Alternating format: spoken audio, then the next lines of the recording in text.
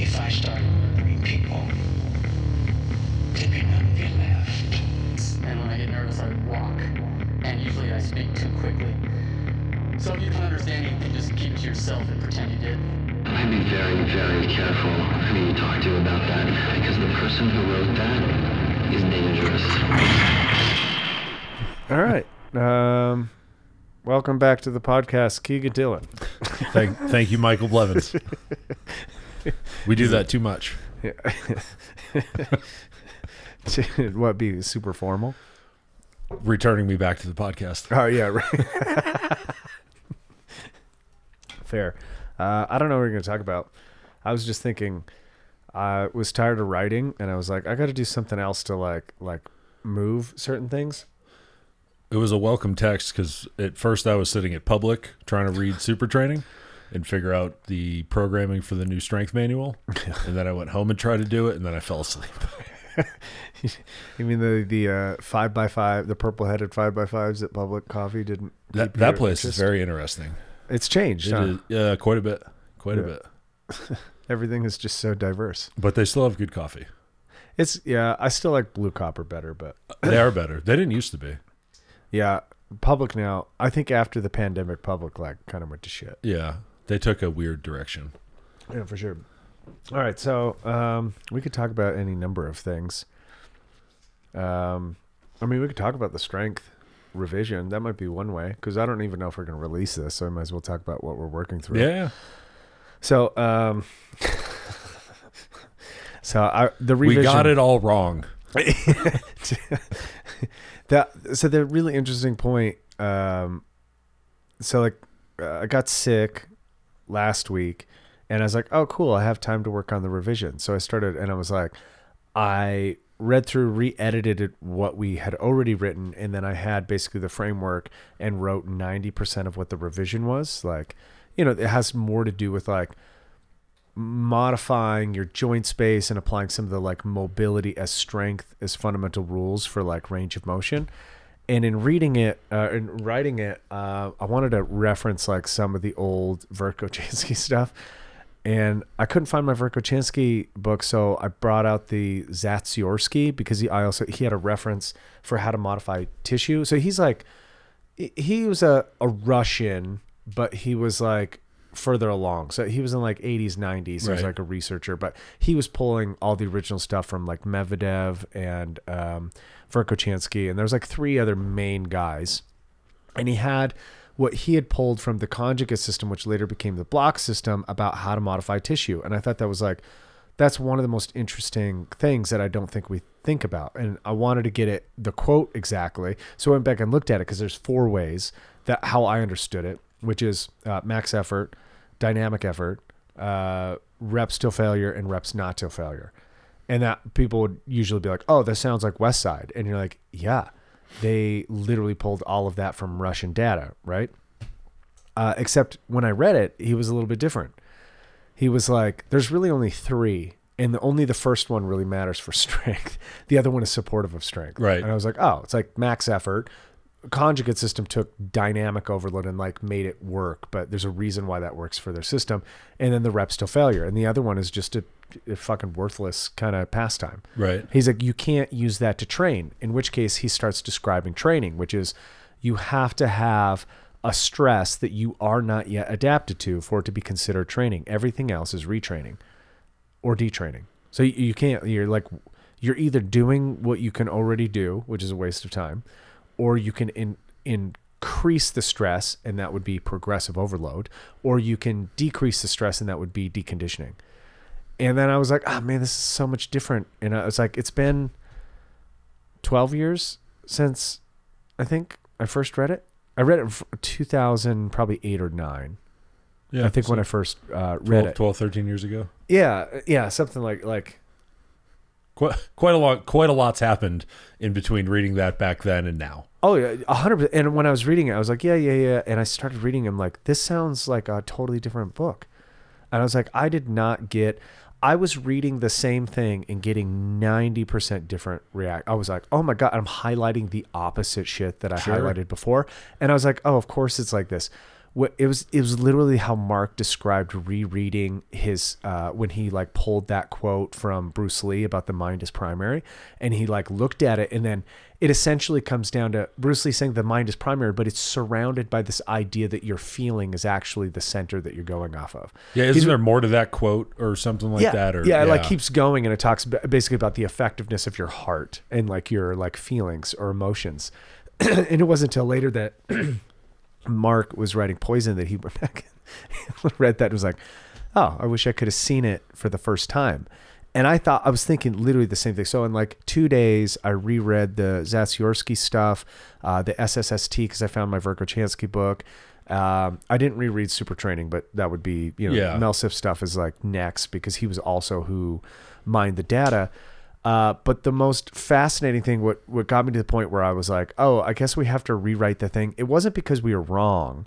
It was, and it isn't because like I've been so frustrated with strength training because I think we originally made the mistake that now I know how to not make. And so when I first got into strength training, I jumped to like, what kind of sets and reps do I do? Like, how do I get strong? It was about getting as strong as possible, as fast as possible, which was like, I was like 6 sets of 2 and 7 sets of 1 and maxing and all these progressions, and none of them really worked. Right. I mean, they did. Like, they definitely did not work. Right. Like, I legitimately put 300 pounds on my deadlift. So, and like, that was after a couple of years of training and doing it incorrectly and all of the stuff that we now kind of jumped to. And then when I started reading all of the material on it, I recognized that the two things that they warn about up front, first and foremost, they're worried about specificity and accommodation.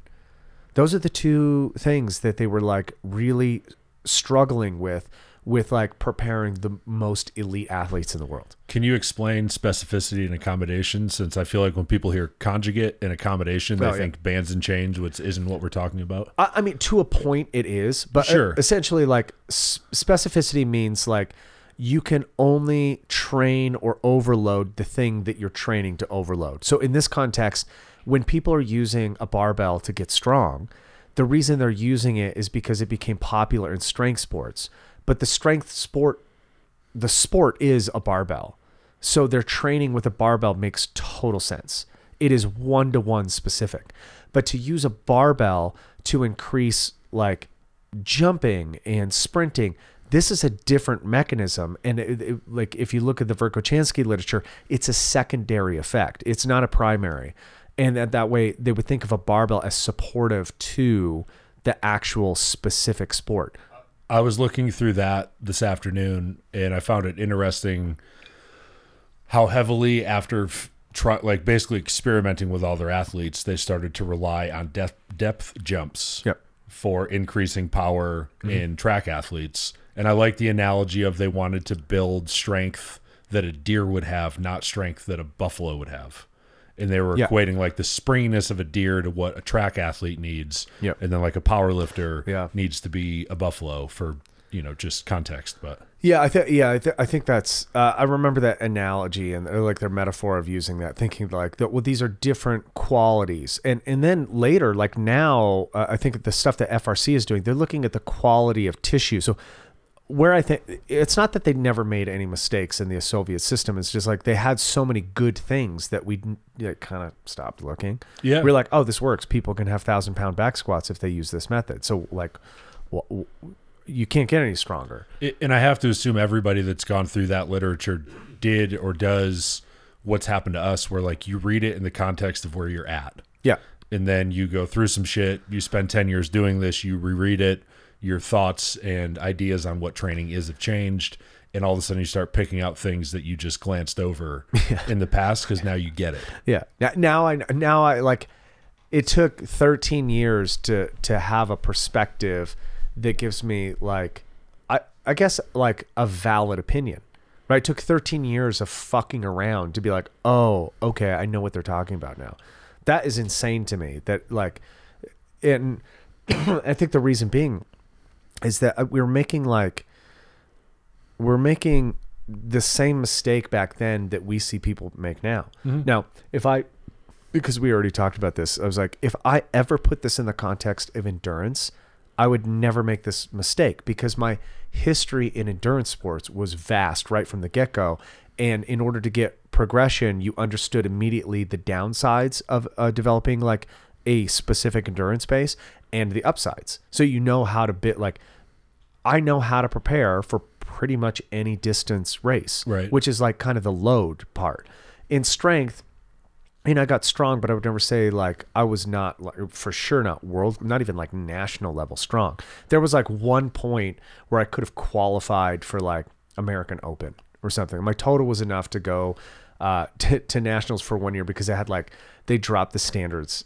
And then I was like, and then that was that when they reconfigured everything, and then all of a sudden everybody was an American Open weightlifter. It's like, no offense. 2014 and 15. Yeah. Yep. You remember that? Yep. And that was like, I only say that I qualified at that. I didn't actually, like, because I never pulled those numbers in competition.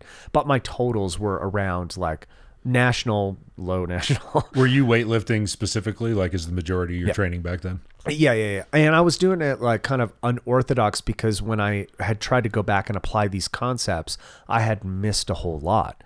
And to be fair, like most of what they're talking about in this development is talking about either specifically Olympic style weightlifting, powerlifting, or track and field sports. Like that's where the majority of this stuff comes from. So you're talking about pure strength and power, and then like speed, what they call speed strength. Do you think one of the biggest differences from the way you view that book now is you're not looking at it as an athlete, trying to figure out how to be a better athlete? You're looking at it as a coach, educator, trying to figure out the best way for people to actually train to get the most out of life.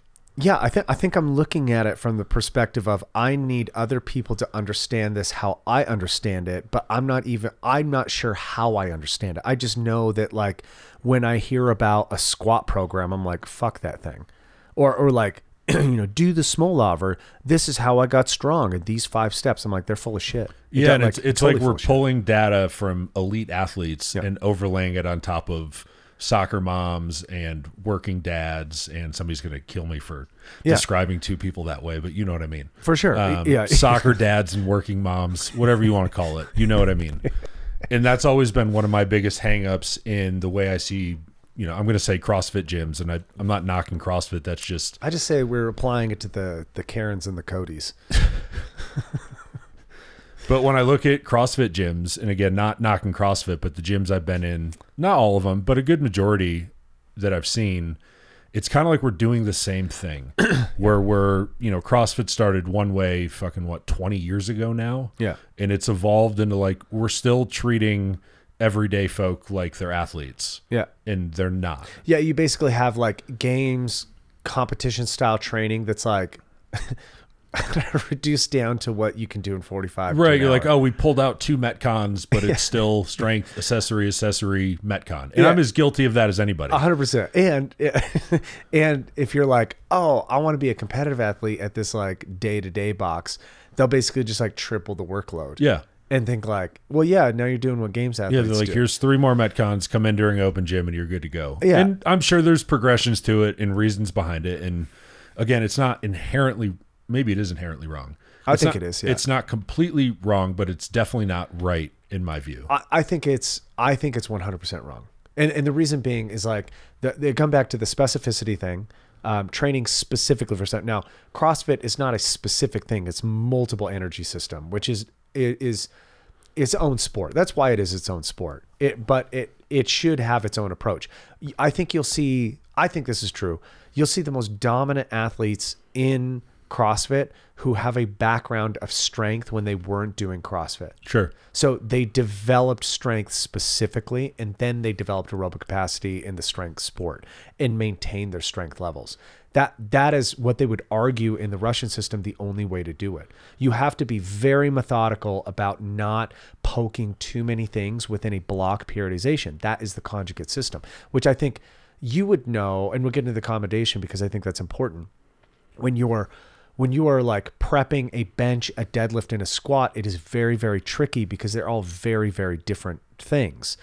you can do it if you cycle them correctly and you are paying attention to which movement is accommodating faster, and you switch the stresses on that movement so it continues to progress, and then you pull away at the right time.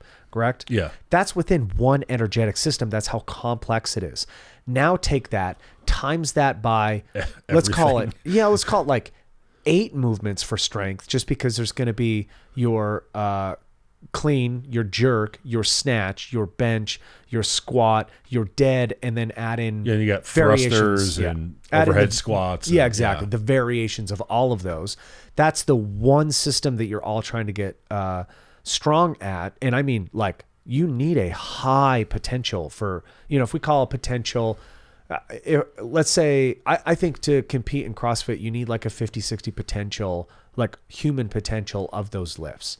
So if the max clean and jerk for weight class, what is it right now for like 200-pound male? Like Olympic level. It's like, I think you're close to a 450 snatch. Yeah, I honestly don't know. I think you need a 300-pound snatch. Yeah. Oh, yeah. Right? That's in CrossFit for 50-60%. Yeah. And if you're clean and jerk, they're clean and jerking in the 500s. I'm trying to think.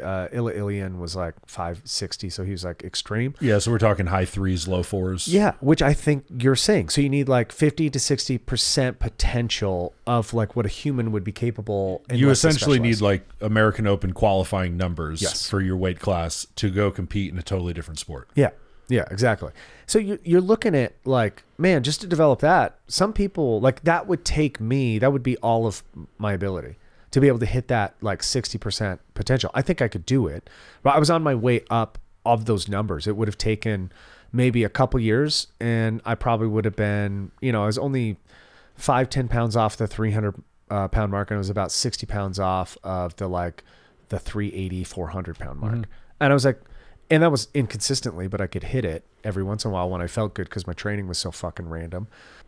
On top of that, you're then needing like metabolic conditioning in the ranges of 2-minute efforts to 30-minute efforts. Right.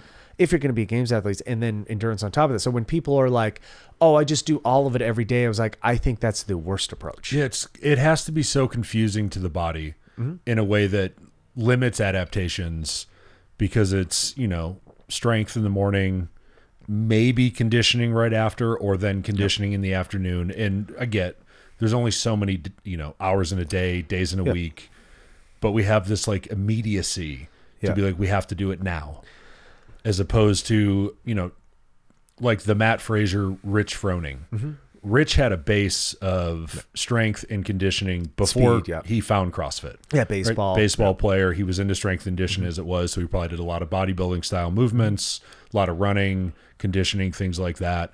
Matt Fraser at a younger age was a national level weightlifter. 10 years, yeah. So that's, those are skills he doesn't have to develop while developing what he needed to develop for CrossFit. Yeah. And I think people see like how fast he came on the scene. And obviously he's a freak, right? He just, between mindset and physiology, like he has things going on other people don't. But he also had a decade of weightlifting behind him.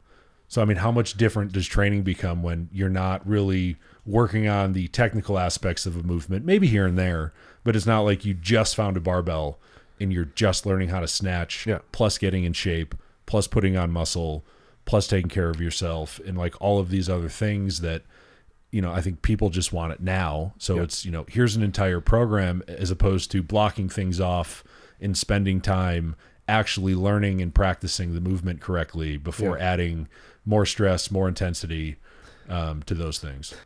That was one of the interesting things. So like, aside from, because that's a concurrent system, which I think most people want a concurrent system. Like, general physical preparedness is like most people's kind of goal. Even if you're in CrossFit, it is GPP. It's like a high degree of GPP. It's like high skilled GPP. Yeah. And it's very geared towards, it's very biased towards aerobic conditioning or aerobic capacity, however you want to frame capacity work. But for the most part, even if you stay in your lane, your subject, it's not like they didn't think about these things. And so it's like, Verkhoshansky was trying to apply his methods to endurance athletes and seeing the reaction from it. And they were mostly seeing negative effects because it was really hard to like get that person to commit to a certain period of time where they would develop strength that would actually benefit their endurance work. And I think why I think this is relevant is because what do we see today is we're starting to see people like kind of like cross migrate strength and conditioning into sports like Brazilian Jiu-Jitsu, like me and George talked about, that's happening right now. And you're seeing people just bastardize the shit out of these systems. And you're like, man, that's not going to help. And you know it. Like, I'm glad people are interested in varying their sport or like fixing deficiencies, because I think they need to become stronger. They need to become more resilient. But essentially what I'm talking about is the problem that I kind of like reread about and saw for the first time that they identified originally in the 1950s, which was like accommodation is a big problem. Like, when you're talking about accommodating resistance, and that's how most people I think are familiar with it, the West Side, like why that was such a strong thing for West Side to apply and why we think of it as bands and chains is because they're trying to move the stimulus to the weakest part of the lift always, because that's how fast you accommodate. And the original literature was very, very specific, and it didn't just mention it in passing. It was like the biggest problem they face is basically every 4 to 6 weeks, you need to change the intensity or the exercise completely. Now, in CrossFit, they think that there's variability because every day you're doing different movements and quote unquote different time domains or whatever. Sure. But essentially, the signal is so muddied that there's actually no difference. There's no variability. It's the same thing over. It's the same intensity, the same pathways, right, over and over again. Instead of a light thruster, it's a wall ball, right, or a front squat, or keep going down the list, and you can start putting 2 and 2 together quite easily. Yeah, hinge squat, and then some people be like, "Oh, well, I do single leg work," and you're like, "That's not what I'm talking about. I'm talking about, do you actually develop those exercises? Because that is what an exercise for. An exercise is to develop your physiology. That's the purpose behind it. It's not meant to just do, right? You're not doing it as a pastime. And this is, in rereading it, I see a lot of the traps that we have fallen into just by trying to like talk about longevity and keep this thing going for a long time. I think we have fallen into quite a few of the traps that a lot of people do when we forget kind of the root of these problems that they figured out in the 50s and 60s and 70s. And you're like reading it. I think one of the most profound things, besides the specificity and the accommodation thing, is reading about the general physical preparedness that they required to be. So the path of acquiring a mastery in sport was kind of like the Russian methodology, which, yeah, they're going to like foster kids from age 6, just like China does now. And they're going to take the physiological like breadwinners and they're going to move them up. But what they're also talking about is like, they're not applying specific sports for years and years and years. So you would have to become, I don't know what it's not master of sport, but it's pretty close before you would start your specific training. So you're talking at least 3 years out of 12 are dedicated towards generically developing the physiology. So we're talking an aerobic system, we're talking about fine motor skill recruitment, and we're talking about not touching the implement that they're going to specialize in, not letting that be the stress yet, because you accommodate. Yeah, don't they like snatch with broomsticks or some shit just to develop the movement pattern, but they don't just to see the movement pattern. Yeah, they're not actually loading it or anything like that. No, and if they did, I think what they would run into is a big problem. Right. And this is the problem. Like, man, I would say the same things. Like, I developed a snatch pretty fucking quickly. I had a very long background in endurance and GPP. Right. And then I could apply the snatch, but then I got to the point after maybe 3 or 4 years, that thing was accommodated for. Now, I was pretty good about finding the weak link, changing it, changing the stress that I was facing. So I had already started to do accommodating resistance, pulling from blocks, pulling from deficits, doing modified versions of the lift. And that was a natural progression, because I noticed that the full lift itself was not progressing if I just lifted the full lift. I needed to do drop snatches and hang snatches and tall snatches and snatch pulls and panda pulls and all of these things. And then it would translate into a bigger lift, because I needed to modify the exercise in order to progress it. You were essentially finding your weak points in those lifts and then attacking them. Every day, that's what I did. Yeah. And that was probably the mistake, is I looked at it on the day. If on the day I felt like I couldn't pull hard, I would use power. But the Russian system would be like, that's too varied. You need to identify that power is the problem. So you're going to do power snatches for 4 to 6 weeks. Right. And you were just kind of like triaging it in the moment based on how you felt that day. Yeah, exactly. So, which, given what you were doing for work back then, running all over the place, like you probably felt like shit more often than not. oh yeah, I don't think I've ever been more at risk of injury. You know, I was strong, but man, if I sneezed or looked the wrong direction in traffic, I'd be like, oh fuck, I there it is. All right, I'm going home today. Yeah, and I would get it treated, and I would come back. But anybody looking from the old system would be like, his foundation is off. I had lost my general well-being, and I think you could say the same thing about how barbell stuff has started to actually very much harm you. Because today, same thing. If I start snatching and progressing the snatch, I get hurt pretty quickly. Mm-hmm. The reason being is I have overdeveloped that movement, and I haven't yet kind of gone back and fixed the accommodation that I think that. Yeah, I'm definitely in the same spot. Like I can go back and bench, but also my shoulder hurts right now. Yeah, from benching. 3 weeks ago, maybe 4 at the most, and it's still aggravating me and irritating me. And my best guess is the muscles that I worked for benching still have a lot of that, sort of muscle memory, even though I haven't done it in a long time. Yeah. So it's almost like I can get in trouble because I can still do it at a weight that's too much. Mm-hmm. And I think everything else, the joint, the tendons, the ligaments, they're so far behind now because I haven't done a lot of that stuff. Yeah. That I'm more at risk for injury because I haven't done anything to kind of triage that or take care of it. That's the other thing that they talk about in this is like when people get injured, the first mistake they make is they keep going, so they further the injury. The second biggest mistake that they make is they quit completely. And there's their approach to like injury or getting hurt or off seasons is to continue to exercise in the complementary fashion. Sure. Right. To like keep the body going because like they're doing all of this work for a theoretical peak at some point. And this might be the big difference. And I would even compare this to like how general populations, they think they want to be strong. They think they want to be fit. They think they want to be lean. And I go, you have to be very careful with, how you achieve any of those things. And like you need to define those for yourself as to what they actually mean. Yes. To me, and I think going through that's and it could be represented by an expression of strength like a deadlift. Who cares? I think that's a poor way to put it because I think it's like kind of, it's narrow. Like it doesn't, like I was picking up, I moved my freezer today from my old house and I like picked up this box of meat from like a 5-inch deficit. And the box was wet and slippery. And it was probably like 130 pounds. Fucking gross. And I was like picking it up and I was like, where's that knurled fucking barbell that I like could just easily. Yeah, where's this even loading that's perfectly balanced and it felt like a 400-pound deadlift to me. And I was like, either I'm really weak or no, this is what the real world application of strength looks like. And what let me know that I'm strong is I was not worried about it.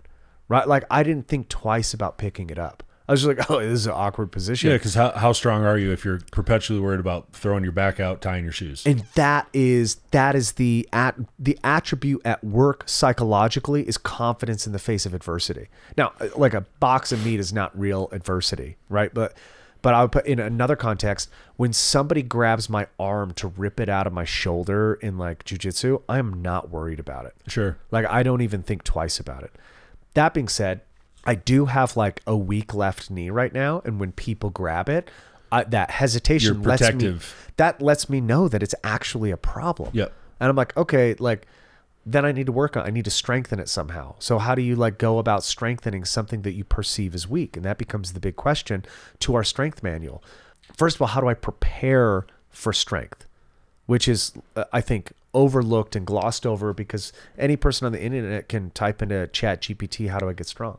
Yeah, I mean, we obviously do it with aerobic conditioning and capacity and helping people build a base before they start getting into intensity. And I don't think we missed it completely with the strength manual, but I think we definitely missed the preparation part. And I think, at least I thought like, oh, we're going lighter, we're doing more reps. We're still doing squat, bench, deadlift, overhead press, but we're doing them at different percentages, lighter percentages. So you're like, oh, we are doing it. Yeah. And then you're like, or we're kind of just doing the same thing over and over, which is then going to increase that accommodation regardless of what, percentages of the loads are. Yeah, the exercise is the exercise, right? Your body, it needs to map it. It needs neurological efficiency to some degree, but too much and without a plan to vary it, and you run into trouble. Now, if we were going to like prep somebody to compete in Olympic style weightlifting, it would be mapping that pattern quickly, right? As quickly as possible. That would be knowing that in 2 to 3 years, they would be out of that sport. Now, if we're going to take a child and have them do the same thing, we would treat it completely different, right? We'd be like, I don't want, if I needed that child to be an Olympic hopeful, because I don't think you can really like plan anything but we go, we identify all the attributes that are important for Olympic style weightlifting. If we want them in the next 10 to 12 years to be hitting Olympic hopeful status, how are you going to have them snatching that soon? I'd have them do fucking gymnastics. 100%. Yeah, I'd have them running backwards. I'd have the most ridiculous exercises just to get them fit. You first started talking about that. Matty Rogers popped into my head. And as far as anybody in the last decade that we've seen kind of come and go as an Olympic hopeful, or, somebody that's at the top of the sport in this country, she's the only one that's continued to progress and continue to get better for an exponential amount of time compared to just about anybody else in the sport. And I mean, she had I think she did gymnastics, then possibly competitive cheer. Then she found CrossFit, and through CrossFit found weightlifting. Yeah. Which was almost like she did that inadvertently and found sort of like she built a base of body weight strength, body awareness, which is also very important. And then, I'm sure got into conditioning, things like that with CrossFit, and then ultimately landed on weightlifting maybe, 8 to 10 years ago, I think. Yeah. I might argue that like Matt Frazier and Rich Froning did kind of the same thing. Yeah, 100%. Yeah, I was just thinking weightlifting specific. Yeah, that's finding it the opposite way. And maybe Alex LaChance too, the same thing. Like, yeah. And I would argue that CrossFit's probably a really not competitive CrossFit today, but CrossFit as a methodology originally, I think it's probably a really good GPP program. And I think the Soviet system would probably agree with that. They're like, throw a bunch of exercises at somebody and then move them around and, jump a little bit and do this a little bit and then lift some weights. And then. But I mean, even back in 2003 or 4 or 5, and Chris Warden, if you hear this, you can yell at me if I'm wrong. But I mean, like a workout would be like 3, 3, 3, 3, 3, 3, 3 strict press. Yeah. And that was, you'd warm up, you'd be showing the movement. Yep. You would do it, and then you'd be done. Yeah. And now it's strict press, Philly press, overhead, single arm press, standing on your tippy toes. Like we just keep adding and adding and adding. Yeah. And I think that the mistake there is that you're not giving the exercise a chance to modify your physiology. You're just doing exercises. And you're doing a lot of the same movement. Yeah. It might look different because you're holding the kettlebell in one arm, or it's got a dumbbell, or maybe you're using a kettlebell, but ultimately it's pretty much the same linear path that you're using. I mean, how I'm looking at it now is that we've somewhat, to some degree, gotten fascinated with just like finding new variables of exercises that we like end up in the same trap. Right. And like when I think we're talking about these problems, like I'm using CrossFit as a poor example, but I'm also using ourselves as like we kind of overdevelop things and we mix things up too much. That's because we're just getting people interested in it for the most part, keeping people interested in training or trying to figure out ways that they can like get more longevity or think about these problems. And I think the best use of our practice is to identify the pitfalls that people fall into, right? And rereading, it's not like I don't think our strength manual works. I think it fell in line with a lot of other programs that just go, cool, do the movement and progress it like this, which is like just different ideas on progression, but no different ideas on like how to prepare to be good at that thing or why you would be good at that thing. And I think that's and also like to why to limit doing it. Yeah. And why you don't need to do, deadlift, back squat, bench 365 days a year. Yeah. And I was going to say, unless you're a power lifter, but even if you're a power lifter, that variance is needed so you can prolong your time in that sport if that's what you want to do. Oh, yeah. I mean, that was one of the things that Verkhochansky talked about with his track athletes is like they would beat them down so hard with strength training and gym training that by the time the spring came around, they were like jumping at the opportunity to do the sport. And that's how it should be. And then when it was winter, they couldn't do their sport. So they'd go in and train artificially. Yeah, it was actually when you went to go get your Sour Patch Kid cough drops. I was thinking about basketball and how, I mean, all sports, but basketball popped into my head. And, you know, they do their season, 82 games plus playoffs and finals. So, you know, you're looking at, you know, with the preseason, they're probably playing over 100 fucking games of basketball. And then when the off season comes, they're not playing basketball, the game. Right. They're figuring out their deficiencies, what they need to work on, build strength, get in better shape, work on various moves, like whatever the thing is. And you obviously can't do it in one off season, right? So I'm assuming you pick things to work on. Like Jason Tatum's a player for the Boston Celtics that I thought about. Like came into the league from Duke, looked like he weighed about 130 pounds soaking wet. He's probably 200, 190, 200 now. So he added size, which developed his ability to go to the hole better, which then he overlaid on top of that, you know, developing moves that he could now do based on the size that he had gained and the strength relative to the players he's playing against. And it's kind of like we should start doing that for regular people. My thought on it is that if we really want people to develop and have like longevity in this stuff, we should really be careful with like how much we beat down people with exercises, how much we beat down exercises with people. I guess is probably another way to put it. And also, like, vary it in a way that makes actual sense. Like, training should change your physiology, period. Yeah. And if it doesn't, if you're not changing physiologically, you're not actually doing it. And I think a lot of people, us included, it's like I've used training to modify my body composition or maintain my body composition or maintain muscle mass, and that is not the point of it. Your training should change you. Your lifestyle should keep you where you want to be. Right. And so yeah, now, I like when you made that distinction the other day.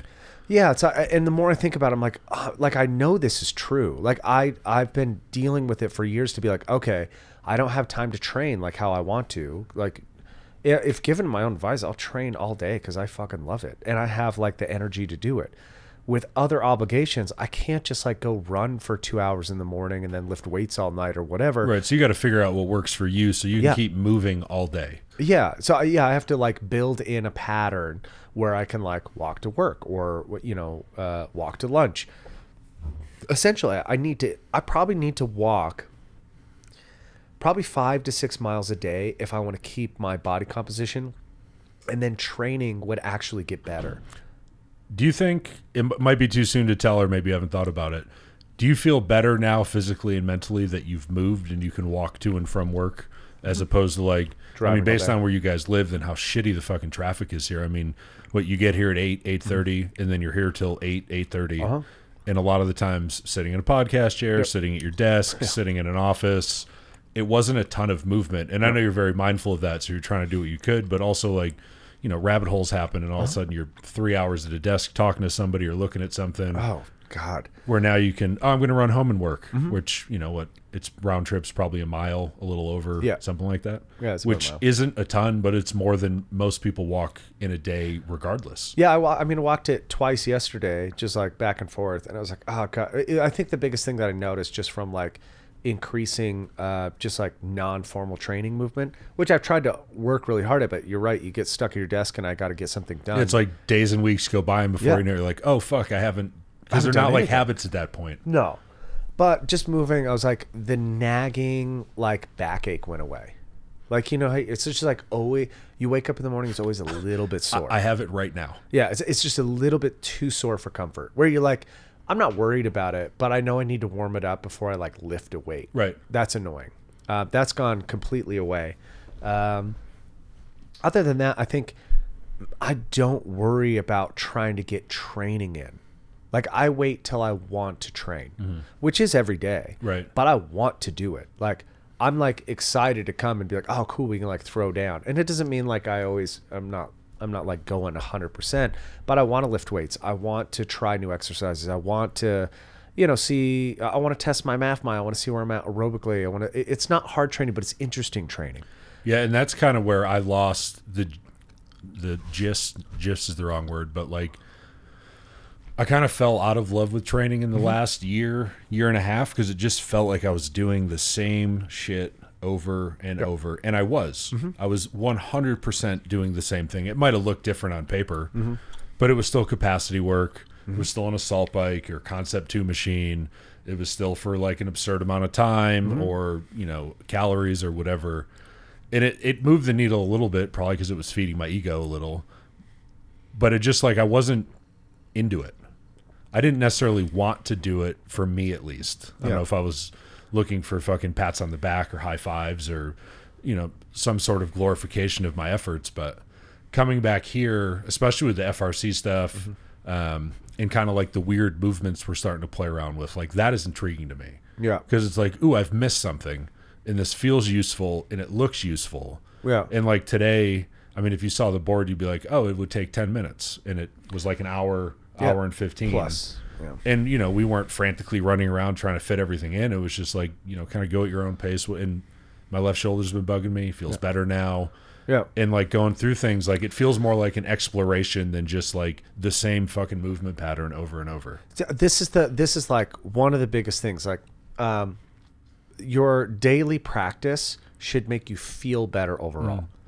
If I stop feeling good, I really like look at that, because I have the same tendency to be like, take out aggression and frustration and training. Just go hard at hit heavy weights and throw things extra hard because it feels good to kind of like exorcise. I feel like it's kind of the easy way to do it too. Yeah. Right? Like and I'm sure there's an addictive component to it, but it's easy, at least for us, to go hard. Yeah. Right? Like to put a workout on the board that looks fucking terrible, and then, you know, 45 to 90 minutes later, we're all like, yeah, that was terrible. Yeah, everybody's pissed. But I already, like, I know how to do that. Yeah. I don't need to do it every single day. No. Like, I'm excited for this, like, aerobic block that we're doing or capacity work, and then the internal strength stuff that we're practicing to see, like, when we get back into higher intensity capacity stuff, like, how I actually feel.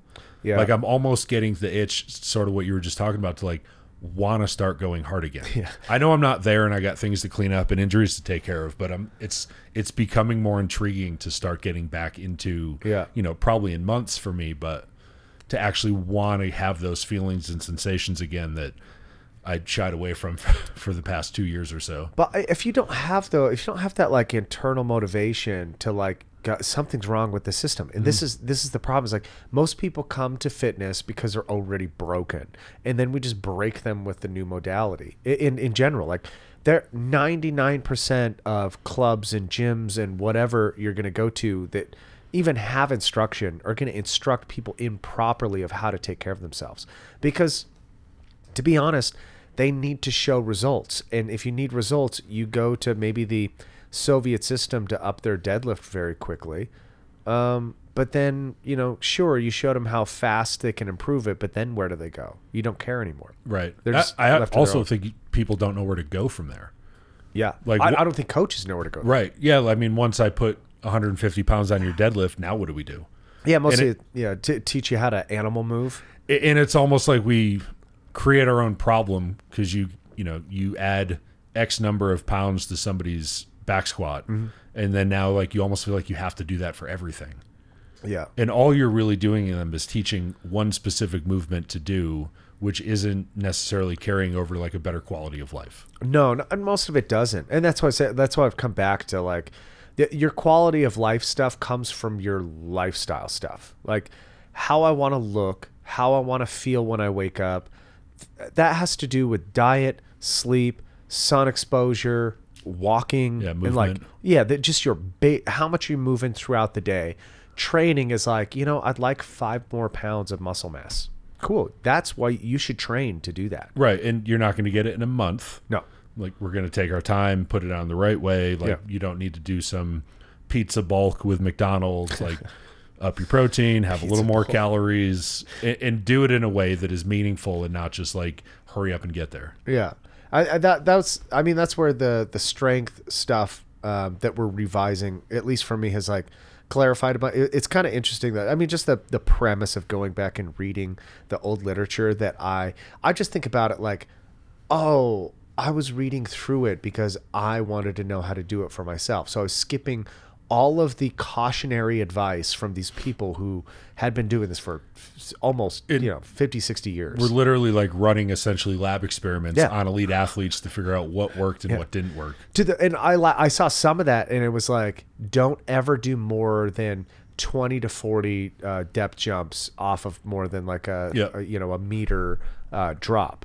And I was like, cool, noted. So it's not like I missed all of it, but I completely missed the part where they're like, you shouldn't lift a barbell unless you've had 3 years of general conditioning.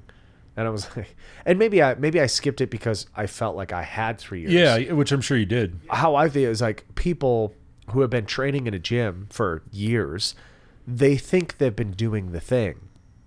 So, but they might be frustrated because the barbell isn't as heavy as they want it to be, or whatever the thing is. And so they're like, cool, I'm going to find a program. But you're like, no, you've been doing it wrong for 3 years. You need to do it right for 3 years. You weren't specifically like prepping your body Yeah. to then go into Olympic lifting. Yeah. You had just lifted some weights and went, oh, I've been doing that for 3 years. Therefore, check. Yeah. Move on. I can do this now. Now tell me how to get stronger at it. Yeah. And I think maybe the only reason I'm not like super fucked up is that I've taken the time to like always try to like, why are my fucking shoulders getting tighter? Why is my back like this? And I take time to kind of like deal with it.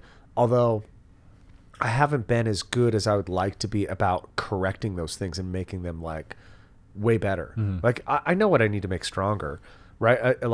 I need a stronger knee joint and low back and stuff like that. That's what I should be working on nonstop. In fact, if I was going to take my own advice, I would just do a strength program for those things specifically and make those things stronger. I mean, Would you have known how to do that prior to finding the internal strength model? Or do you think you would have just continued on like maybe more specificity with the old strength manual, but still pretty much like, you'd be like, oh, single leg movements or... No, I wouldn't have known how to affect the joint specifically. Right. And that was like... Which is probably what you need the most. Yeah, that was the key. That was the biggest revision, was like how to think about your body, not in terms of exercise, but affecting it just through range of motion, right? And contraction rate. Right. Because that is what you are. You're like a range of motion and a contraction rate basically dictates what you can do. And if you lack range of motion... or lack contraction rate, you lack strength. You know, like if I am not mobile, I'm gonna get hurt in those ranges that I can't get to. And if I can't control the tissue, I'm gonna get hurt too. I was watching a podcast a little while ago. It wasn't really a podcast. It was a snippet with Andrew Locke and Dave Tate. Oh yeah. They were working on his shoulder mobility. And I mean, Dave Tate was an elite level powerlifter a decade or so ago, maybe a little longer, you know, not the original, but in the context of the original guys at Westside. And he can't touch the back of his hand to like the back of his ass cheek. And I know he's had injuries and surgeries and things like that, but also like that is kind of where that sport takes you if you get to that level. Yeah. If you're not paying attention to doing all of the other things. Yeah, and maybe it's the same thing. Like you get so fixated on, I only have a certain amount of time that I can see my potential. You're really risking your longevity. Yeah. And I think at that time, and even when I powerlifted a bit in like 2015, 16, so a couple years after that, you almost like start to become immobile and you're aware of it, but you think it's a good thing. Yeah, it feels like strength. Right. Because you're like, oh, now this like, that bench press groove is basically the only way your arms move. So it feels great. I mean, you can't do an overhead press, or if you can, you have an insane amount of like lumbar flexion or something to actually get the bar past your face and then stick your head through while probably still maintaining that excessive lumbar flexion. But I mean, that is the accommodation that'll happen if you take those things to that extreme. Yeah. And don't get me wrong, I don't think 12 years ago or whatever, if you're like, hey, Dave Tate, this is going to be really bad for you in 20 years. He would have punched me in the face. Yeah. I totally get that, you know, he probably sat down and accepted what's going to happen to him with the sport, as a lot of those guys did. You know, in hindsight now, who knows how they feel about it? Because getting out of bed every day and feeling like shit it's not fun. I mean, I had this conversation with some jiu-jitsu guys. They were talking about Mike Musumeci. Somebody grabbed a straight foot lock on him at the one championship it was probably a year ago now. And they like popped his fucking ankle and he just took it. Right? He didn't tap. You're He just right. let him pop the ankle, and the kid was like, "Oh fuck, he's not gonna tap." So he let it go. Legitimately, like probably damaged. I don't know, some fucking TFL or bullshit. Everything. Yeah. And they were like, "Oh, I was so badass." And you're like, this one kid who's actually really good at jiu-jitsu was like, "That was 50 grand on the line. I would let him break my ankle for that." I was like, "Would you though?" I'm like, "Would you really?" Like, because do you know what an ankle fusion does to you? Right. Like, do you know how fucking poor your life quality gets because you don't have like the ability to flex your foot? Right. And then everything up the chain Yeah. years later starts to also become a problem. Your knee goes, your hip. And I was like, you should ask Mark, because he knows Mark. I was like, you should ask Mark if he thinks it's smart to break your ankle for $50,000. He would probably pay $1 million to have his fucking ankle back. Right. Right? Like that, what you're talking about is so absurd that you're going to damage your body for money. I was like, Yeah. what the fuck? You're I a think, prostitute for sport. Danaher talks about that a little bit with his athletes. Yeah, yeah. And he's like, I'll never tell them to do that. Right. That's an athlete's decision in the Yeah. moment. And I can educate them on, what'll happen or what it'll be like. But I'm never going to tell an athlete, like, if that's happening, just fucking take it. And maybe you'll get out of it or whatever. There's also like, well, it could also be the end of your career. Yeah, you do that to your elbow, you're super fucked. Yeah. If you think about a sport before, it was kind of a joke. The 40s and 50s, that was not your career most of the time. The reason the Soviets could do it is because it was state sponsored, right? You were doing it for the state. They're Right. paying your way.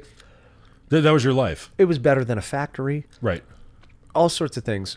And you'd still have to have some kind of natural potential for it. And it's also widely revered over there. Yeah. In a way it's Celebrated. not here. Yeah. I would say it's revered in the same way that we do kind of artificially for soldiers and nurses or healthcare Yeah, or just, practitioners. even football, basketball, baseball. It's false heroes. Yeah. And you're like, people sacrificing their body in order to like win a goal, or like that is not, you could say that that's the human spirit, but I don't think that it is. Like the person who figures out how to live and adapt to the circumstances, that should be revered as like, that's the prototypical human. Like figure out how to keep going. Like the longevity key to this is the most fascinating factor. Nobody thinks that it matters until it's too fucking late. Yeah. And this is, I was trying to tell, because we're talking about like, look, there's lots of people that call themselves a coach. And I go, awesome. Like you're not, or like you don't do the thing that we're doing where we're actually in it for the long game. Like you're trying to improve somebody's life to the like nth degree. I mean, sorry to cut you off, No, you're but good. my dad's a perfect example. Yeah. He had what I believe they call a widowmaker 2 years ago now. Yeah. I mean, like a fairly severe heart attack, and he was out of the hospital a day and a half later with a stent. Because of his fitness. Right. Yeah. And that's like a very specific, if he didn't do that, Yeah. it's too late because he'd be dead. Yeah. But, he's been arguably obsessed with fitness since I've been alive. Yeah. And not in a way that's performative for other people to watch, but in a way that's intriguing to him to figure things out. I mean, he's Swinging a kettlebell, right? right. I mean, he got me into using a barbell, then he got me into dumbbells, Yeah. then he took me to a kettlebell certification, then he found club bells and Indian bells, and now he's obsessed with the rower. And like he kind of just like has gone through almost like weird natural progressions of almost like, oh, this is uninteresting. What's the next thing? I mean, maybe he's naturally found the way to make the exercise work for him. He's using the exercise to change himself. Yeah. And I'm changing the exercise so I don't have to change myself. Well, fair. The interesting thing about it is like we put all of this emphasis on how important it is. And still, how hard is it to charge somebody $100 an hour to coach them? It's like telling somebody you're taking their firstborn to charge them for coaching, right? Most of the time they don't value it because our society doesn't value it. Right. But I would argue that we do in a very weird way because there's a really weird example. But like, have you read? I've liked Peter Attia for a while. I haven't read his new book. I haven't either because fuck that guy. But I mean, anybody. He's a phenomenal thinker. He really is. Like he's almost too smart for his own good. To the point where like him and BioLane in a room makes me want to vomit because it's just like so much logic, except nothing exceptional came out of that conversation other than Right. the fact that you're like two of the smartest people on the planet are taking statins because of statistics. And you're like, this is absurd. But what's interesting about his book, the Outlive book, and I haven't read it. I heard it's really good. I don't refuse to read it. I just don't care. But I watched some of the interviews that he was doing like on Oprah, and I was like, right, dude, he fucking made it. Like, he was successful before because he's a smart dude and he deserves everything. But now he is like a household name because of this book. Yeah, because we've been watching or paying attention to him for 8 years now, 7 years. God. I mean, maybe longer. I started reading his blog. I want to say it was in 2013 or 14, because he was the first one who ever started using exogenous ketones. Oh, he was the first one who had like the actual esters. And I had been interested in that technology just because of Rob Wolf's background with it.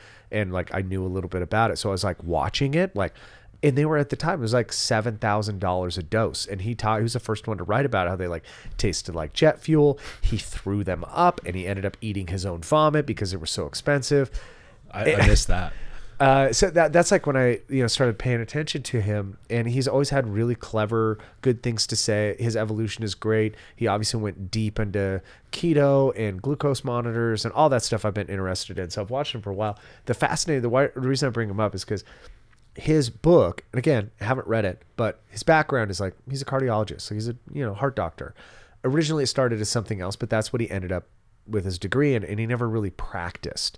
He went into finance, advised in 2008 or maybe it was 2007, he looked at the numbers and told the bank he was working for, like, you're going to collapse. There's going to be a worldwide collapse. We're not getting out of this. And they fired him for it. And then 2 months later it collapsed. And so then he left that and went, I think, NIH or one of the institutes for science research, became a researcher. And it wasn't until he got into longevity, like being a practicing quote unquote doctor.